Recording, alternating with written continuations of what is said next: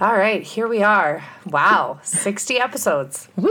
It's amazing. Yeah, It's good amazing. morning. Good morning. I'm Naomi. I'm Liz. And we're the Run Galloway Girls. And we are here with our 60th episode of our podcast. That means 60 hours. That's like almost a pay period. Yeah.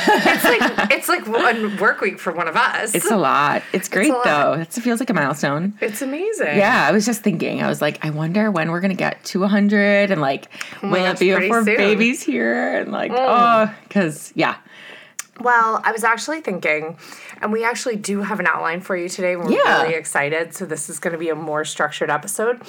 But I was thinking we should sit down like on a weekend or something and record a 4-episode miniseries. Yeah, that's a good idea. Running through IVF.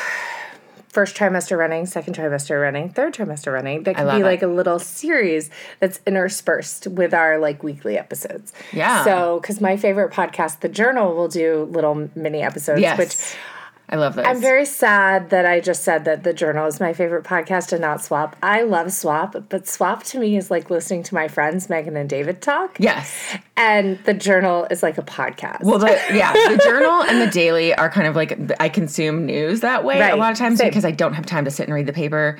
But yeah, and Swap is like hanging out with your buds and talking. Do you ever get mad inside the baseball? Daily is doing too much politics or too much news? And you're like, I want to hear fluffy news. No. Like, I want to hear the fluffy news like the thing about the traffic accidents. I want to hear like more stuff like that. And then I feel like I have like 4 episodes on Trump or the election. Right. Oh, right. Yeah, and you get a little over it. I do. Like, I like those ones that are like something, like there was the one recently that was really cool on robberies of trains, like train robberies in the modern era and how common it is, how like I didn't listen to that lot of stuff being sold on Amazon has been stolen from Amazon and then is being resold. That's crazy. Yeah, anyway, fascinating stuff. That's crazy.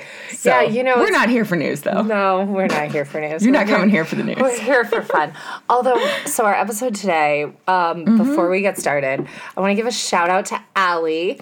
Allie ran her first half marathon and she's hooked, and it was our podcast that inspired her to run longer. She did her first, she did a Disney 10K not too long ago, and so she comments a lot, and so she's very excited. Congratulations, Allie. And she, like, kind of made me realize that I've got to start getting training plans out to people because a lot of people are like, well, I did my first, I'm ready to get faster. Yeah. So I need a coach. And I'm like, no, you don't. I was like, on your own, you will get faster. Yeah.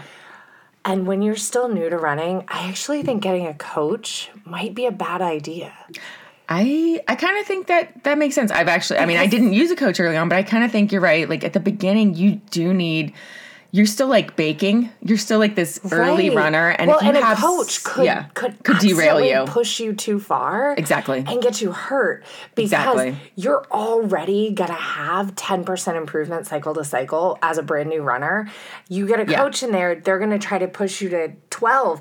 Then they're gonna get excited, and then that's gonna lead to running injuries. And they're also and like they're gonna be coming from I think with a coach, you're looking to have already had a bunch of experience. Yeah. And so they may be, depending on the coach, they may be looking at someone and not focusing on the fact that this person doesn't have lots of experience behind them. And so they're giving them a plan meant for a seasoned runner. Right. Especially when just running will make you faster. Like literally you don't... In your first couple years? In your first couple of years, you're just going to get better.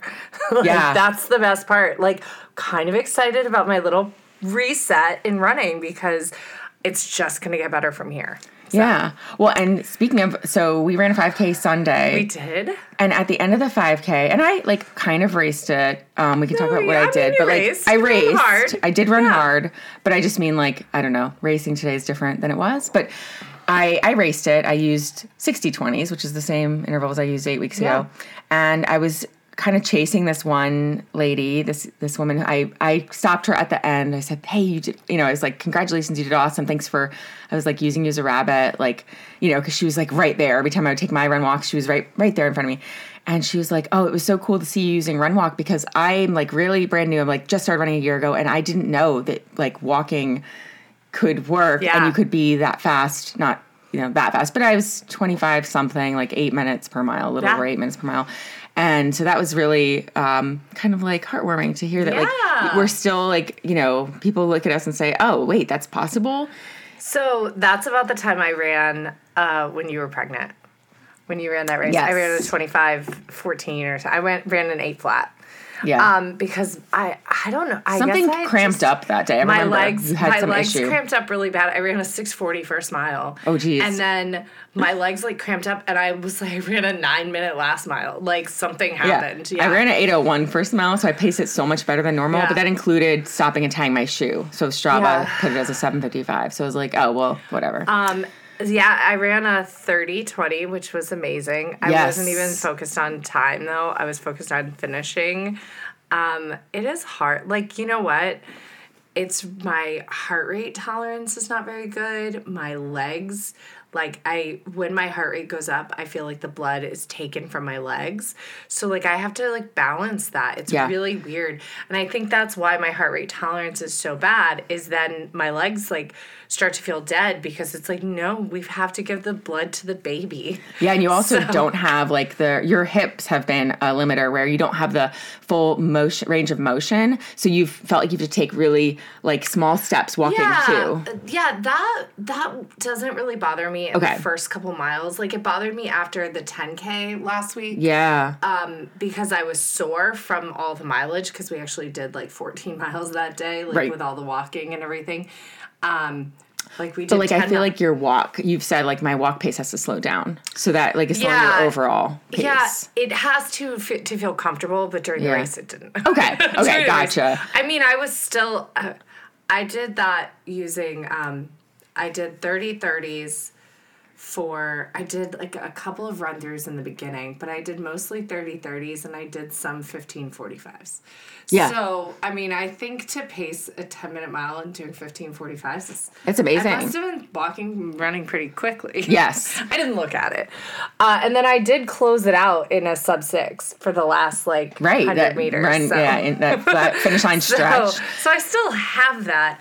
Part of me was thinking we should go to the track on one of our runs, and I was like, you know what would be good for me is sprint a straight, walk a curve, jog a straight, walk a curve, sprint a straight. That might be a good little workout, because I could always just do 2 jogs. I basically walk the curves, jog the straights, and I could throw in some sprints in there. Yeah. So we got to put this plan together anyway for my upcoming races. So that way we'll go to the track so that we can kind of still work out together, because that's getting harder. But it was good to see. I still ran the same. I was 3 seconds faster, which is not any faster. It's the same.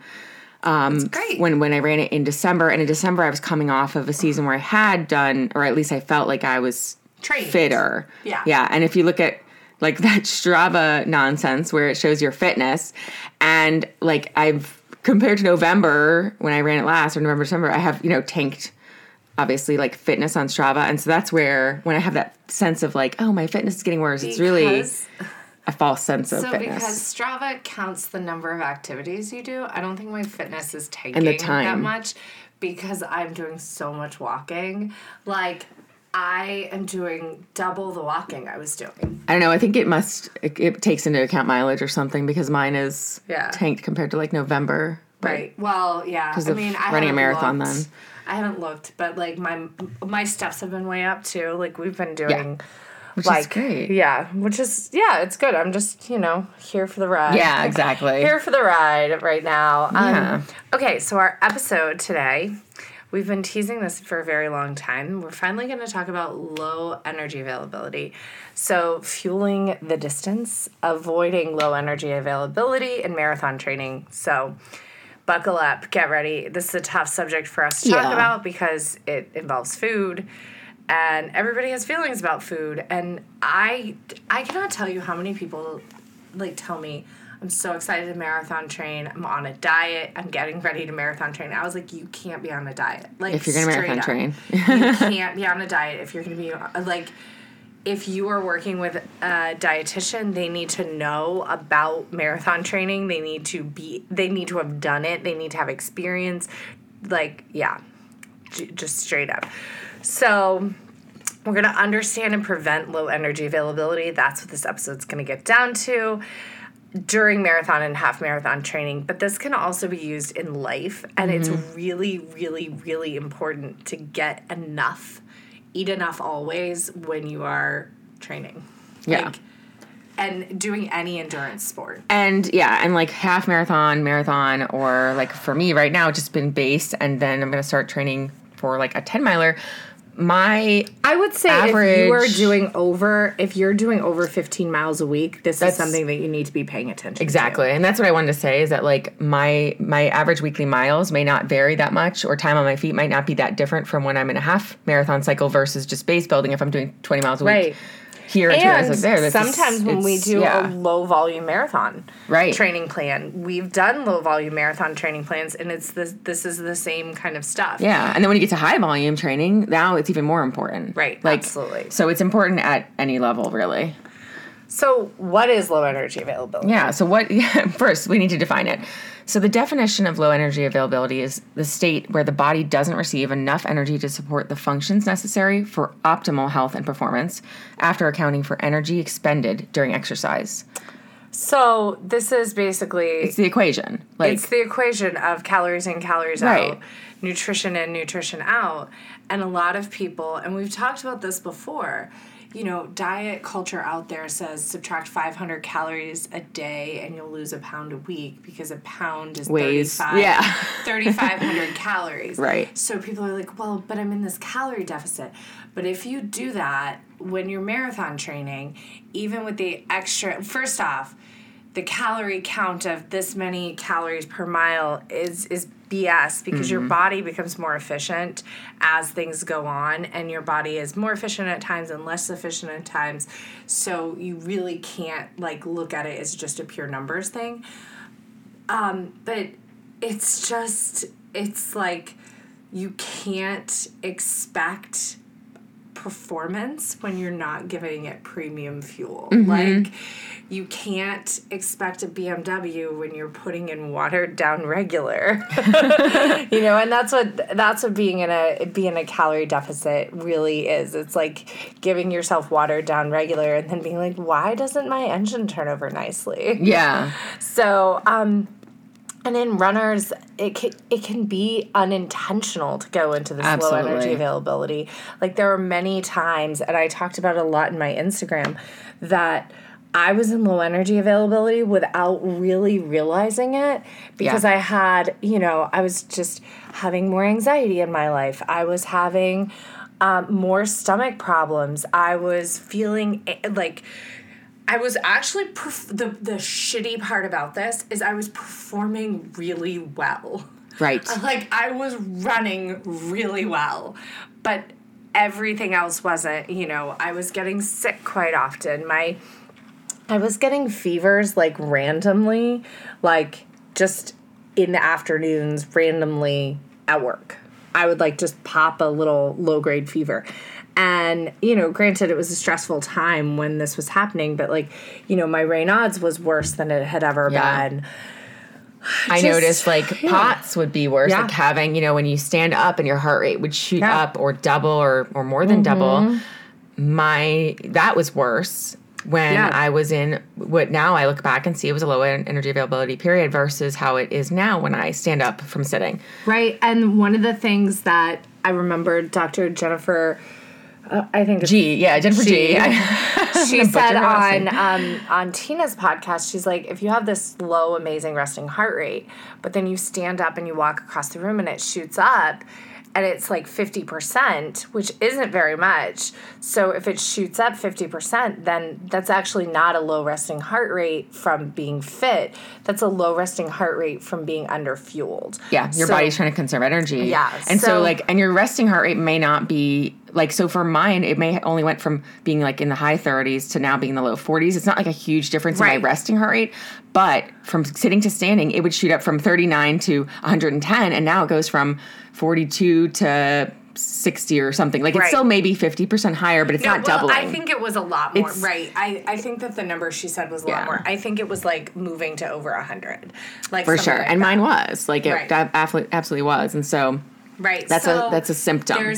So it's a symptom. Some of these things that we like claim as like health things. So high training volumes without adequate intake is what causes this. Yeah. And so this could even be someone who's been on a diet and then decides to add running might go into low energy availability because your body is going to try to protect yourself. And so it's going to start shutting down vital systems. All right. So, and then the last thing is fueling during runs. We cannot tell you, like, what a difference. Have to fuel during your runs. Yeah. Because it's going to make your recovery better. And then it's going to make your next run better. Then it's going to make, like, and it's not just fueling, like, okay, I'll take, X amount because if I'm doing 45 minutes or longer, or if I'm doing this long, I'll make sure I take something. No, it's runs. Eat breakfast before you run. Right. It's like, and it's more fuel than you think. It's eat after every run. It's making sure that you're fueled on days that you're not running because that's the entire piece of the pie, the whole equation. You have to fuel on rest days as much as you fuel on run days. Yeah, and we talked about it before. It's not, one gel or 100 calorie, intake during a 45-minute or an hour block. It's actually like 2 to 3 times that. Yeah, and something that Swap actually pointed out, because I used to think, well, if I eat a little bit more on my non-running days, that'll make up, because I would suffer naturally be hungry. I would suffer from less appetite on run days, but the science actually says that it's really important to replace those calories right after the workout, like within 2 hours. So it's really trying to figure out how to force yourself to get some of those, not be in a deficit right after those workouts. Sure, you can then still fuel really well on rest days, but you've got to fuel right after those runs. So it takes like training, essentially, training your stomach, training to get used to that. And then you actually will get back from a run with some appetite if you start to like train yourself on it. And if you train yourself by eating during your runs, then you'll come to like your body's looking for it. So it helps if you just force yourself, like you said. Yeah. So symptoms and consequences of low energy availability. We've got, low energy availability is like the precursor right before red S, but I really still think that you're talking about two sides of the same coin here. So red S is relative energy deficiency in sport. It used to be called the female triad because they used to think that it only affected women because yay. Because you could see it with women's loss of periods. Right.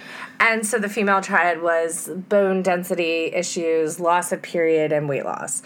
And that's just not that's just not what it is. They found that it affects men too. Let me actually pull up the definition. Yeah, so it affects men too. It's just not as evident because you're gonna have to look at their testosterone levels, and that's not something that men will see on a monthly basis. Right. Whereas a women's, disruption to their menstrual cycle is like a visible clue.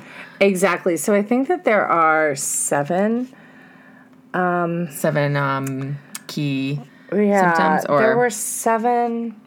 I saw a great chart at one point. Yeah, if you go back up, there's like a list up there that might be kind of what. Here, go back up a little more. Yeah, right there. The symptoms. Well, those are the symptoms. These are the same symptoms, and these are the same really symptoms for low energy availability. They're more drastic. You're going to start to see, and you don't have to have all of these to have low energy availability. You can be struggling with just 1 or 2 of them. So fatigue is going to be one. Rapid weight loss, if your body has dropped pounds. As you're an older athlete, you might not see this one. You might not see actually the number on the scale change, but you might notice that your clothes are fitting differently. And what it is muscle wasting. Missed or delayed periods if you're female. Again, this is a tough one if you're an older athlete because that could also be perimenopause and that change. Low libido for both. It says for male athletes. This is both female and male athletes. Like when you are depressing those sex hormones, like that's what happens. And with male athletes, loss of morning wood. Yeah. Like the Swap loves to talk about that. And frequent illnesses, like getting colds over and over again, feeling like you just can't catch a break because, you're constantly getting a bug or, can't get over it. Like, yeah. Your hair, this says hair loss. You know what I notice is kind of a dullness in my hair. Like it doesn't have that bouncy shine. Just it just doesn't, it doesn't like style the way I want it. It's just kind of dull. So, hair and nail changes. Trouble focusing. Again, this can be a tough one if you always have trouble focusing. Trouble staying warm, irritability, and depression. And so I would say any kind of changes in mood, any kind of like, maybe your meds haven't been working the same way. Increased anxiety is definitely one for me. It's hilarious. The fall of 2019, I remember just being like, why am I so anxious all the time? This is crazy. And I was running doubles 3 days a week. And I was, working a new schedule. I was like only working at my current job, only working 25 hours a week. And then I was working, 25, 30 hours on the pool deck and doing all this other stuff. It was crazy. And I looked at the vending machine and I was like, I'm hungry. I'm not that's anxious. What's going on. I'm hungry. And I was like, oh, and here I was eating good meals and everything, but I was just running so much, 200 miles in a month, which was a lot for me. That was 60, 70 miles more than I was used to running per month. I built up to it, but I'm no wonder you can't eat the same way and then increase your training. So I added protein shakes and I added more chips because that's what I add when I need more food. So those are some of the symptoms. We talked also about heart rate, your heart rate being low, but then increasing and getting dizzy, blacking out when you stand up. That's orthostatic intolerance is what that's called. And I had a lot more of that when I had a lower energy availability or, now looking back at my 2018, I had a real issue with that. If I use my standing desk, I would feel nauseous, after a while. Something else that would kind of happen to me is when I would be out for a run, I would feel kind of sluggish at the beginning. And then maybe a mile or two in, I would feel like I could go. Right? And sometimes that was because I ate a little bit of run fuel, but I think that there's also an adrenal impact where your adrenal glands kind of kick on into fight or flight mode. And what that's doing, if that's actually the mechanism of that's what's happening, this is just my theory, is that your fight or flight response is kicking on, which is then just going to increase cortisol, which then is going to kind of stifle the weight loss piece of this, even though you're eating less than you should for what you're doing. Does that make sense? Yes, the cortisol. By kicking up your cortisol, you actually may not see the weight loss. That's a common symptom here. It may not happen for you because your body might hang on to, especially they talk about belly fat being a cortisol protectant, and response. What's funny is at the time that I was in low energy availability, I was adding up what I was actually eating, and it was 3,800 calories. And it was still low energy. You can still be in low energy availability and be eating a lot of food. Right. So that's something to be aware of, is that this is not just 1,500 calorie diet people. This could be you're just eating the same way that you were eating before you started marathon training. Right. It could be that you went from your 15, 20 miles a week up to 40 miles a week without really changing your diet enough to compensate for that extra 20 miles. You may have gone up just a couple hundred calories, and that's not enough, obviously. Right. And this it's funny because then a lot of people do talk about how they gain weight during marathon cycles. And I maybe it is that cortisol response if they're not at it's probably twofold. It's, I ran all these miles, I can eat whatever I want, which I actually think, sure, do that. That's better than not. Or it's the I ran, but I'm not really hungry and I'm fine. And so then your body goes into that cortisol response, and maybe you do eat a little bit more, but it's not actually enough to fuel, but your body's holding on to everything. Because that's something else. And it could be distribution, like muscle. I've talked with a lot of people who are like, well, like lean people who are like, I just can't get these last stubborn whatever. And they're like newly 30. These last stubborn pounds. And they're on these like low-cal diets. I was like, it's because you don't eat enough. Yeah. I'm like, your body has gone into starvation mode. Like, you're super active and you don't eat enough carbs. So, yeah, of course, you're not going to lose any weight. Like... Yeah. Like, duh. Plus, like, the misconception of a scale, of, like, the weight on a scale, and whereas, like, muscle, you know, there's a whole, of course, a pound of muscle and a pound of fat weigh the same, but the distribution is different, and it will, if you start working out and gain muscle, you will actually weigh more. You can't fat reduce. No. Like, also, you should just love your body for what it can do. Yeah. And, like, if you really can't, and there's a part of your body that you really just don't like, no matter what you try, all the positive thinking in the world, go see a doctor. Yeah. Like, go talk to someone. No, not a psych. Go see a plastic surgeon. Like, I'm telling you, if you've tried all the, like, love yourself positivity, and you've tried everything, and I think you see a psych before you see a plastic surgeon, though. Sure. But I'm saying you've tried that. If you've tried that, and it hasn't worked. And there's still just one little area, and you're like, oh, it's this one area. Get a plastic surgeon involved. Right? Like, that's where I am on this. So you also will have performance symptoms. Yeah. Now, you let low energy availability go on long enough, you're going to have plateaus and declines in performance. Now, not at first, though. Not at first. How many times were you the leanest you've ever been and run the fastest you've ever run? Right.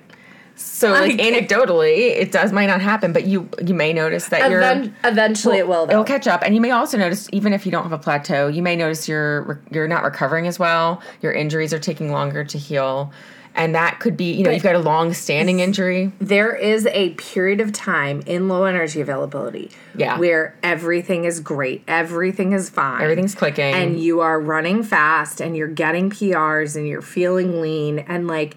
But it does not last, and that is where it causes these things like these injuries that are then hard to recover from, because when you're in low energy availability and you've depressed all of your hormone systems, you're opening yourself up to stress fractures. Yeah. It's not if you get a stress fracture, it is when you get a stress fracture. So as someone who has had stress fractures, it is not if. It is when. And I had stress fractures when I was figure skating because I was not eating. And then I had a stress fracture when a muscle pulled away from a bone. That's like, it's a weird one. Healthy people don't get stress fractures in their femur. Oh, no, definitely not. Yeah, and it's definitely, that's the risk of, one of the risks, obviously, that it'll be hard to tell because you've upped your mileage, and maybe that's the cause. But, it comes in conjunction with, because the bone loss comes in conjunction with not getting enough to regrow. With your just depressing your entire endocrine system. So, right. So these plateaus or declines in performance are going to happen eventually, but they might not be a first symptom. You might be like, but I'm running better than I've ever run. It must be the shape I'm in. And I say this as someone who ran a faster marathon at 132 pounds than I did at 127 pounds, which doesn't seem like a lot, but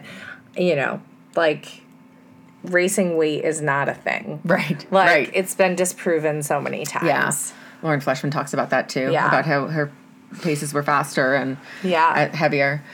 And then the long-term health consequences. So increased risk of bone injuries, stress fractures, hormone imbalances, compromised immune function, potential impacts on mental health. These are things that may pop up really quickly, but our endocrine system is designed to be in this homeostatic balance, be in homeostasis, and if you depress it, it's going to throw things off. If you're a younger runner and you still want to have children, being in low energy availability, being in amenorrhea, even actually still getting cycles, but your cycles varying based on what you're doing training wise, that can be a big ding, ding, ding, ding, ding. Hey, something's a little off. I know for me, my cycles would change when I went into taper and post-marathon, which was like a big, like red light, like, hey, this is a time where I need to now go into recovery mode because my consistent 27-day cycles have now gone 21, 32, 21. And then it's like, okay, now you need to recover. And then they go right back to normal. Right. So. Like once your body didn't have that extra stress, all of a sudden it was like, oh, okay, now we can, have a normal functioning menstrual cycle. Yeah. So it's definitely a red flag. Yeah. So, like, what do you do about this? How do you prevent it? You got to start with the basics, right? What are the nutrition basics for endurance athletes? One, we have to look at the role of carbohydrates, proteins, and fats in your diet. And we haven't really talked a lot about this, and, like, macros are a touchy subject. Yeah. But if you are looking at anything that is less than 50% carbohydrate, like, run. Yeah. Like, I think runners really need 65% of their diet to be carbohydrate. Yep. And maybe even more. And guess what? Yeah. If you are eating healthy, like foods that are deemed healthy, although whatever, like if you're making healthy choices for your meals, don't be afraid to make candy choices for those extra carbohydrates that you need on those run days. Like Swedish fish are great run fuel. Yeah, like Sour Patch Kids. When taken, when taken around exercise, carbohydrate is carbohydrate. Like, you don't need to worry about, like, well, I'm going to have the long grain wild rice because it's better than the white rice. And, like, we could go into, like, that piece, too. Like, personally, I get a lot of GI upset from, like, whole grain stuff, like, from, like, fancy brown rice versus, like, the white rice. Versus white rice. Like, right. So, and go for the, you're at Chipotle, get the rice and the burrito shell itself, the wrap itself, the tortilla. Don't just get one. Get both. I know. Some of us can't. But, like, go for all of it. Go for all the carbs, not just... protein is really important. Like, we're big advocates for adding protein shakes. That's a great way to get extra calories when maybe you're not hungry, is throw some protein on it. Yep. Protein cereal. Drink the shake as part, it's a, side to your meal. Yeah. It's not a replacement for a meal. Shake. I think that's shower what shake and Featherstone Nutrition calls it. They're like, make your shower shake. I'm like, yes. After a run, you're like... we're big fans of the Nature's Bakery cookies. Yeah. In fact, like, I like to have the Nature's Bakery cookies with a yogurt for breakfast now, like being pregnant, because I need more protein. Need the protein. And, I'm on board. On Saturday, Naomi had some cookies with her coffee and then had some more in the car. And I was and some more cookies after that. I was like, yeah, you can have more than one pack of cookies. Yeah. That's right. So I realized that. It's Girl Scout cookie season. Girl Scout cookies make great carbs for runners. We're still taking orders if you need them. So I realized that was the easiest thing for me to ingest before runs. Like, a lot of times I'm struggling to get the bagel before your marathon, or, however much you're supposed to eat. And I'm like, oh, the bagel's too hard to, like, chew. And so I would just do a couple more packs of the Nature's Bakery, and I'm finding those are way easier for me to actually ingest. And that's what's important, is getting the calories in. Right. Less than the content. I know that everybody makes the delicious waffles, and I love, like, the goo waffles or the Honey Stinger waffles.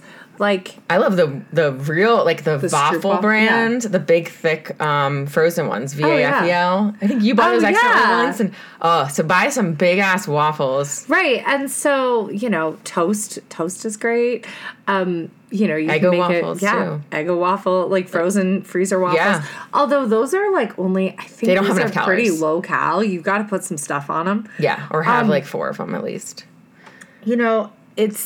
It's about fueling before, fueling during, with sports nutrition stuff, and fueling after. Cereal is great. It's so funny because there's so many posts on Instagram about how cereal is junk food. And it's like, I mean, sure, it's empty I mean, chips for breakfast are great too. But cereal is not just empty calories, right? It can be that additional carbohydrate with that protein shake. Protein cereal, which is where you make your bowl of cereal with your protein shake as the milk.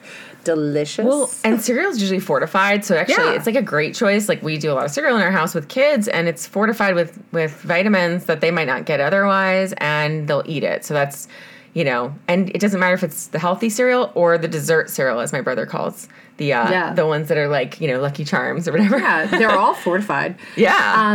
You know, there's actually, if you wanted to figure out which the quote better cereals are, you can look at the USDA food program and see what cereals are approved to serve in childcare. Okay. All the flavors of Chex are approved. And probably Cheerios. Yep, all the flavors. Yep. Nice. Which is great. Like, Honey Nut Cheerios are delicious. We do a lot of Honey Nut Cheerios in our house, yeah. The apple Cheerios are really good. Mm-hmm. So with micronutrients and hydration is something else to think about. Mm-hmm. I personally am somebody that believes drink when you're thirsty. You don't need to carry around a giant water bottle. Like you don't need one of those 32-ounce water bottles or the 40s. Like a 40-ounce Stanley cup. You don't need to drink all day long. You're not like, I don't know what drinks all day long. Fish? I don't think they drink at all. Is there a plant that needs to drink all day long? Like, drink when you're thirsty. It's just funny. Like, okay, so we have kids in the center who are like, oh, I don't have my water bottle today. I'm like, you'll be fine. I didn't have a water bottle until I was like 30. Yeah, exactly. And we were fine.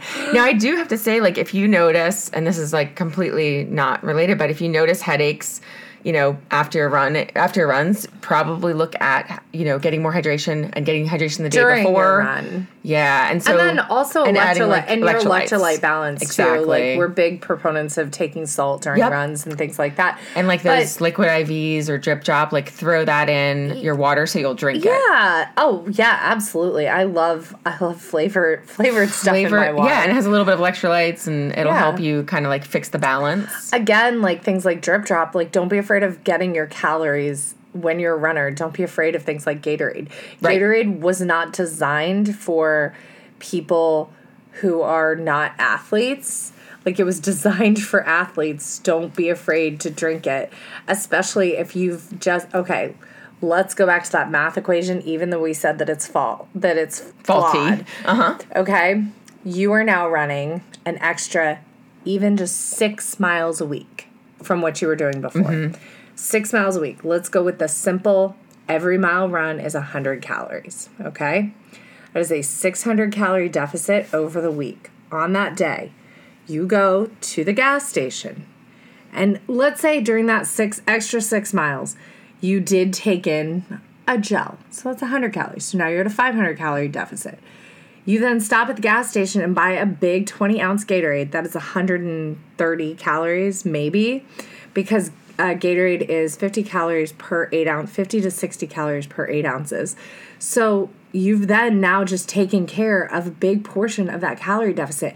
And it is safe for runners to be in a 40 to 60 calorie per day deficit. 40 to 60 calories. 60, not 600. Not 600.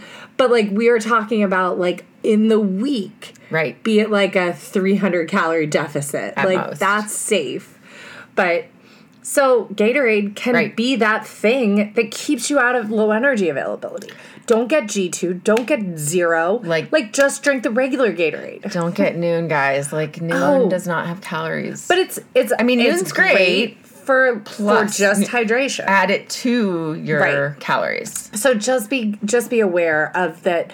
Hydration might be stifling your appetite. The other thing that might be stifling your appetite is eating a lot of vegetables. Like vegetables are super filling, so you feel full, but they're not calorie dense. So if you're going to eat a lot of vegetables, pour a bottle of ranch dressing on them. Yes, that's how I take my salads. Because I do sometimes make a salad, and I pour so much vegan ranch on that. Since getting pregnant, I've eaten more salads than I've eaten in my entire life. It's weird. Usually it's the opposite. Most of the time in pregnancy, you don't want the veggies. When I am not pregnant and I eat a salad, I see it very quickly after I eat it. Yeah. Mm-hmm. But it's staking with you because of pregnancy. Yeah. I can eat salads and not have to run to the bathroom. Yeah. And the way I like to eat my salad is dressing soup with some lettuce. Yeah. So yeah, and great. Get those full calorie dressings too. So that's just really, it's important. All right, so through all of this, we've talked about strategies to avoid low energy availability. Know how much you're increasing your training volume so that you can be aware on those days that you're increasing. Make sure that you're fueling before, during, and after. Make sure that overall in the week you are eating a little bit more on those non-running days as well. We've talked about what to eat. One of the things that we didn't talk about, symptoms. One of those symptoms of low energy availability is actually not being able to beginning to not tolerate certain foods and GI distress. Yeah. Which then leads you to restricting what you're eating a little bit more, which then makes the GI symptoms worse. So if you're a runner who's just increased your mileage and now you're dealing for the first time with some increased heartburn or GI distress after meals, or all of a sudden it feels like you can't eat rice anymore, it's probably low energy availability because your body is like, hold up, your GI system basically goes haywire because it's not being fueled. Yeah, so you might think you're having all of a sudden a sensitivity or, an allergic reaction to certain foods, and that could be one of the symptoms. Yeah, and that goes along with the anxiety piece. And, it's funny, when I was diagnosed with celiac disease, it was after a long time of, being in eating disorder, kind of recovery-ish on the edge, like my 20s. But prior to being diagnosed, I went to my regular doctor, and, I was like, I think that there's something wrong. And she sent me to a psychiatrist, or to a psychologist. And at the time I was like, nobody's believing me. There was a piece of medical gaslighting happening because I was actually diagnosed with celiac disease. I did actually have a medical problem. But looking back, she also wasn't wrong to send me to work on my mental relationship with food. Yeah. At the same time. Yeah. So there's lots of layers. Especially with a diagnosis like that, because now you're... Well, I didn't have the diagnosis until 2 years after. later. Okay, I was going to say, if the diagnosis... She refused to do tests. Gotcha. So there was medical gaslighting going on there. Right, for sure. But it could very well be... one or both. You could have an actual problem, but it also could be now I'm going to be so restrictive, and so it's going to mess with your already restrictive nature. So, so basically, the point of all of this is make sure that you're really looking out, that you're really focused on making sure that you're eating enough always. Yeah. Which can be hard, and like I said, talk to a psychologist if you think that you're struggling with, I want to love myself through sport, but I also have these feelings about how I look, and how I'm fueling. Remember, you can't perform well and do this sport long term unless you're fueling really well. And there's lots of great athletes that can share their stories. Amelia Boone has a great story about her struggle with being in low energy availability and having an eating disorder and being at the top of the advanced sports world, both in endurance racing and trail racing, and then getting repeated stress fractures, and like you said, femur, big ones, big important areas. That's the other thing. She didn't look anorexic. Yeah, she looked strong. Right. But, that's the thing. It doesn't look like athletes with eating disorders don't look like the, 60-pound girls. Right. That, you see on the HBO documentaries. Right.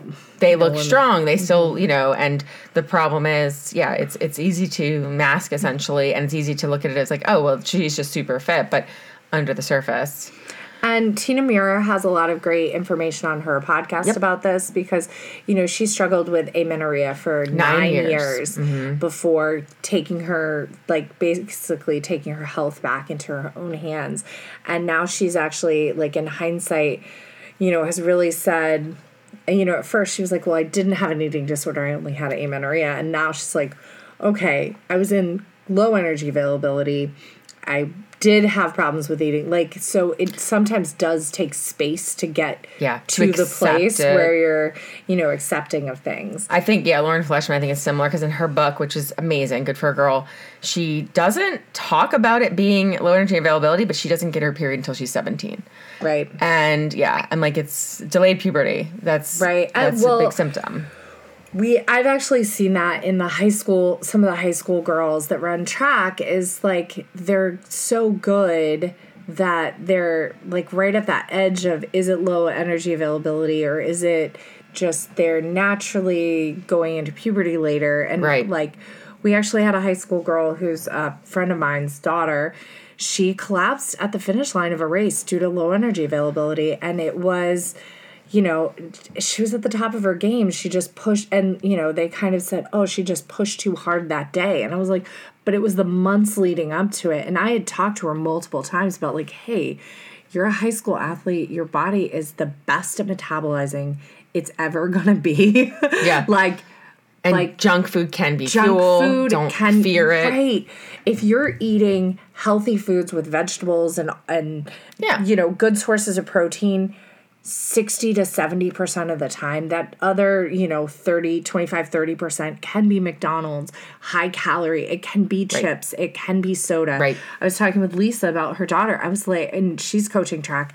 I'm like, remember when we were kids and we used to drink 20-ounce sodas? Like, right. And these children don't even drink soda. They're like, soda's bad for you. I'm like, they should be drinking a 20-ounce soda. Yeah, like, especially if they're at this level that 200 calories of sugar, right? Exactly. Like after, And they're probably getting, like you said, balanced diet, balanced meals, like with their family. And then in between activities, though, they need to add more calories. And then meanwhile, like the supplements that they are reaching for are high in caffeine and like these things like that they energy don't drinks need. And right. Yeah. These things that they don't need when what they need is like good old fashioned sugar. Yeah. Like carbohydrate. Yeah. Sure. Is it better for a runner to take a sport formulated gel than it is a handful of candy? Probably not. Maybe. Well, I mean, GI-wise, it might be better. And you might need, like, the salt that you're not getting in the candy. Right, but true. But other than that, like, you can metabolize it. You can metabolize the candy. Right. I mean, so, yeah. So, the key points are, let's really try to avoid low energy availability. If you think you're in low energy availability, reach out to somebody, get some help. Even if it's just another runner, if you're experiencing any weird new symptoms, even if those symptoms are going along with amazing performance, because that's something that I really want to like push through is like, you can feel like you finally figured it out running wise. Mm-hmm. Everything's clicking. You're looking the way you want to look. You're running the way you want to run. But that is actually the beginning of a problem, or it can be the beginning of a problem. So just be aware, because that problem will take way more away from you than it gives you, or than that short time of success gives you. Yeah. So it's that listening to your body component that we talk about with injuries too. And it's like, listen to your body. If something feels off, or if you're feeling, maybe it's like mental, like you said, maybe you're feeling a little more anxious than usual. Yeah. More irritable. Those, could be the signs of this, and not, Or you're running really well and then crashing the rest of the day. Yeah. Like, because remember, like, you've got to... You're fueling for life. Right, you're exactly. Not just fueling for that Unless run. somebody's paying you to run, you've got to still live the rest of your life. Right. So you need to be able to fuel for the rest of your day, the rest of your life, and not just the run. Yeah. And, like, when you come back from a run, you should feel, like, mentally, like, on. Energized. I mean, when you're running at night, like, maybe not. But if you're going out for a run... You shouldn't, like, go out for a run and then go into work and be like, I can't even focus because I'm so spent. You should be like, I went for a run this morning, so I'm super focused and super ready. Energized. Right? Yeah. So. True. Like, I think that I've noticed that too, that I, now that I fuel properly, I don't go into work feeling like, oh my gosh, like I could just go take a nap. I feel like, oh, okay, like I'm ready to... rush into this day, charge it, seize the day. So, listen to your body, sometimes ignore, like, don't listen to your body and reach out for help because your body is actually lying to you. I mean, that's me. My body was telling me I was having anxiety. Right. And it took me, like, mentally going, this is not anxiety. This is hunger. Yeah. From years and years of depressing my hunger cues. Right. And then we would love for you guys to share your own experiences if you want to reach out and talk to us about, you know, maybe a period where you experienced low energy availability, or if you have questions about, well, how do I avoid low energy availability and eat to perform and still, like, you know, still be healthy, or, you know, I mean, of course our answer is always going to be like, just love the body that you're in right now, which is hard. We're all on a journey with that. Yeah. But there are lots of great resources out there. I mean, Carissa and Jeff have a new book. I haven't read it yet. Yeah. Run, Walk, Run, The Galloway. Carissa and Jeff. Yeah. Yeah.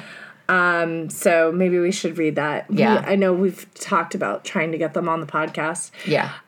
So yeah. And then, next week we'll have another episode for you. I don't know if it'll be freeform. I don't know if it'll be ChatGPT helped. Stay tuned, I guess. Stay tuned. Should we share that we're probably not going to Atlanta? Oh, yeah. So, well, first of all, for people who are looking at Atlanta, they did change the format. So Jeff's race weekend it's now going to be more of a retreat format. Which is so cool. Which is super, super cool. I really want to go. I know. There's going to be seminars. Flights are so expensive. Yes. So it's actually a great deal. It's $199 for the weekend. There's seminars. There's going to be live podcasts. There's still a 5K. We wanted to do a live podcast. There's actually not going to be a live podcast. There is? Oh, okay. There's going to be one. There were going to be two. There's going to be Rise and Run? But no, somebody can't do it. And then, so Sherry was like, oh, you girls could do it. And like, I know, but now, so flights are going to be so much. And Liz is going to be 32 weeks pregnant. And it's a deadline weekend for me. Yeah. So we're like, we're still deciding. So tell us if we should go to Atlanta. I feel like, no, girls, you should go. Or whatever. I mean, we could go early Saturday morning and skip the 5K. Right. Well, so anyway, the Atlanta weekend, it still looks like a really, really fun weekend for those of you on the fence about it. There's going to be lots of meet and greets and lots of, and there is still a, you can run up to a half marathon on Sunday. And it is timed. And it's timed. It's just going to be a different format so that it won't be on the course that it was with all the hills. It'll be, I think, on the trail. And so it will be a super fun getaway weekend. But yeah, I think I don't know. We might have to sit this year out. I know. We like decide that we're not going, and then we're like, oh, but we should go. And then we're like, no, we have can't the go. FOMO. Like, oh, but it's also like such a hard time to go. And yeah, you're going to be 8 months pregnant. I know. It's crazy. Which is crazy. It's crazy. But I looked it up. You can travel until you're 36 weeks pregnant domestically. According to who? Ask your doctor. According to the internet. The internet. Obviously, the internet is where you should get all of your medical advice. I mean, that's where my doctor gets her advice. It's from Kaiser's website. So I feel like that's what she prints out for me. I'm like, why are you printing this out? She's like, I don't know. I'm supposed to. I was like, great. They have trash. Yeah. Recycle. Actually, more like pile on my counter.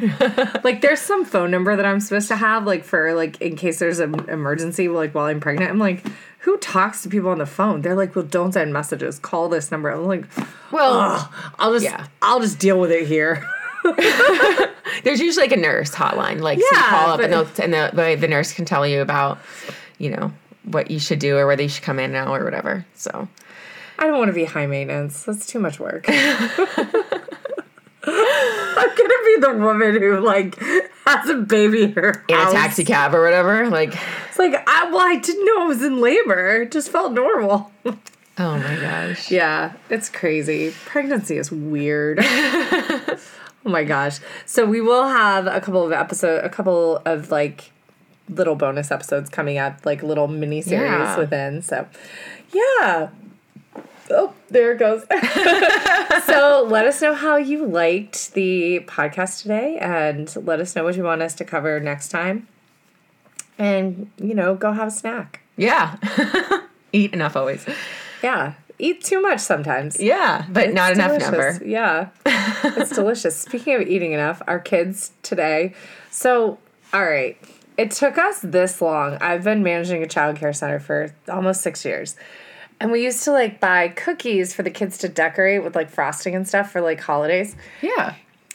Then we realized graham crackers with frosting are delicious. Ooh. Why were we buying... And we always have graham crackers. Yeah. Why were we buying expensive cookies? Sugar cookies? Like, right. Why were we buying extra cookies? So we're like, graham crackers, can of icing, sprinkles. The kids are fine. Yeah, and you can, like, design anything. Yeah. It's like a little blank canvas. They're 4-year-olds, so they're just smearing it on and eating it. Exactly. It's just sugar. They're just, they're just trying to intake the icing as fast as possible anyway. It's just hilarious that it took us that long to, like, figure out that graham crackers... That's a good hack. Yeah.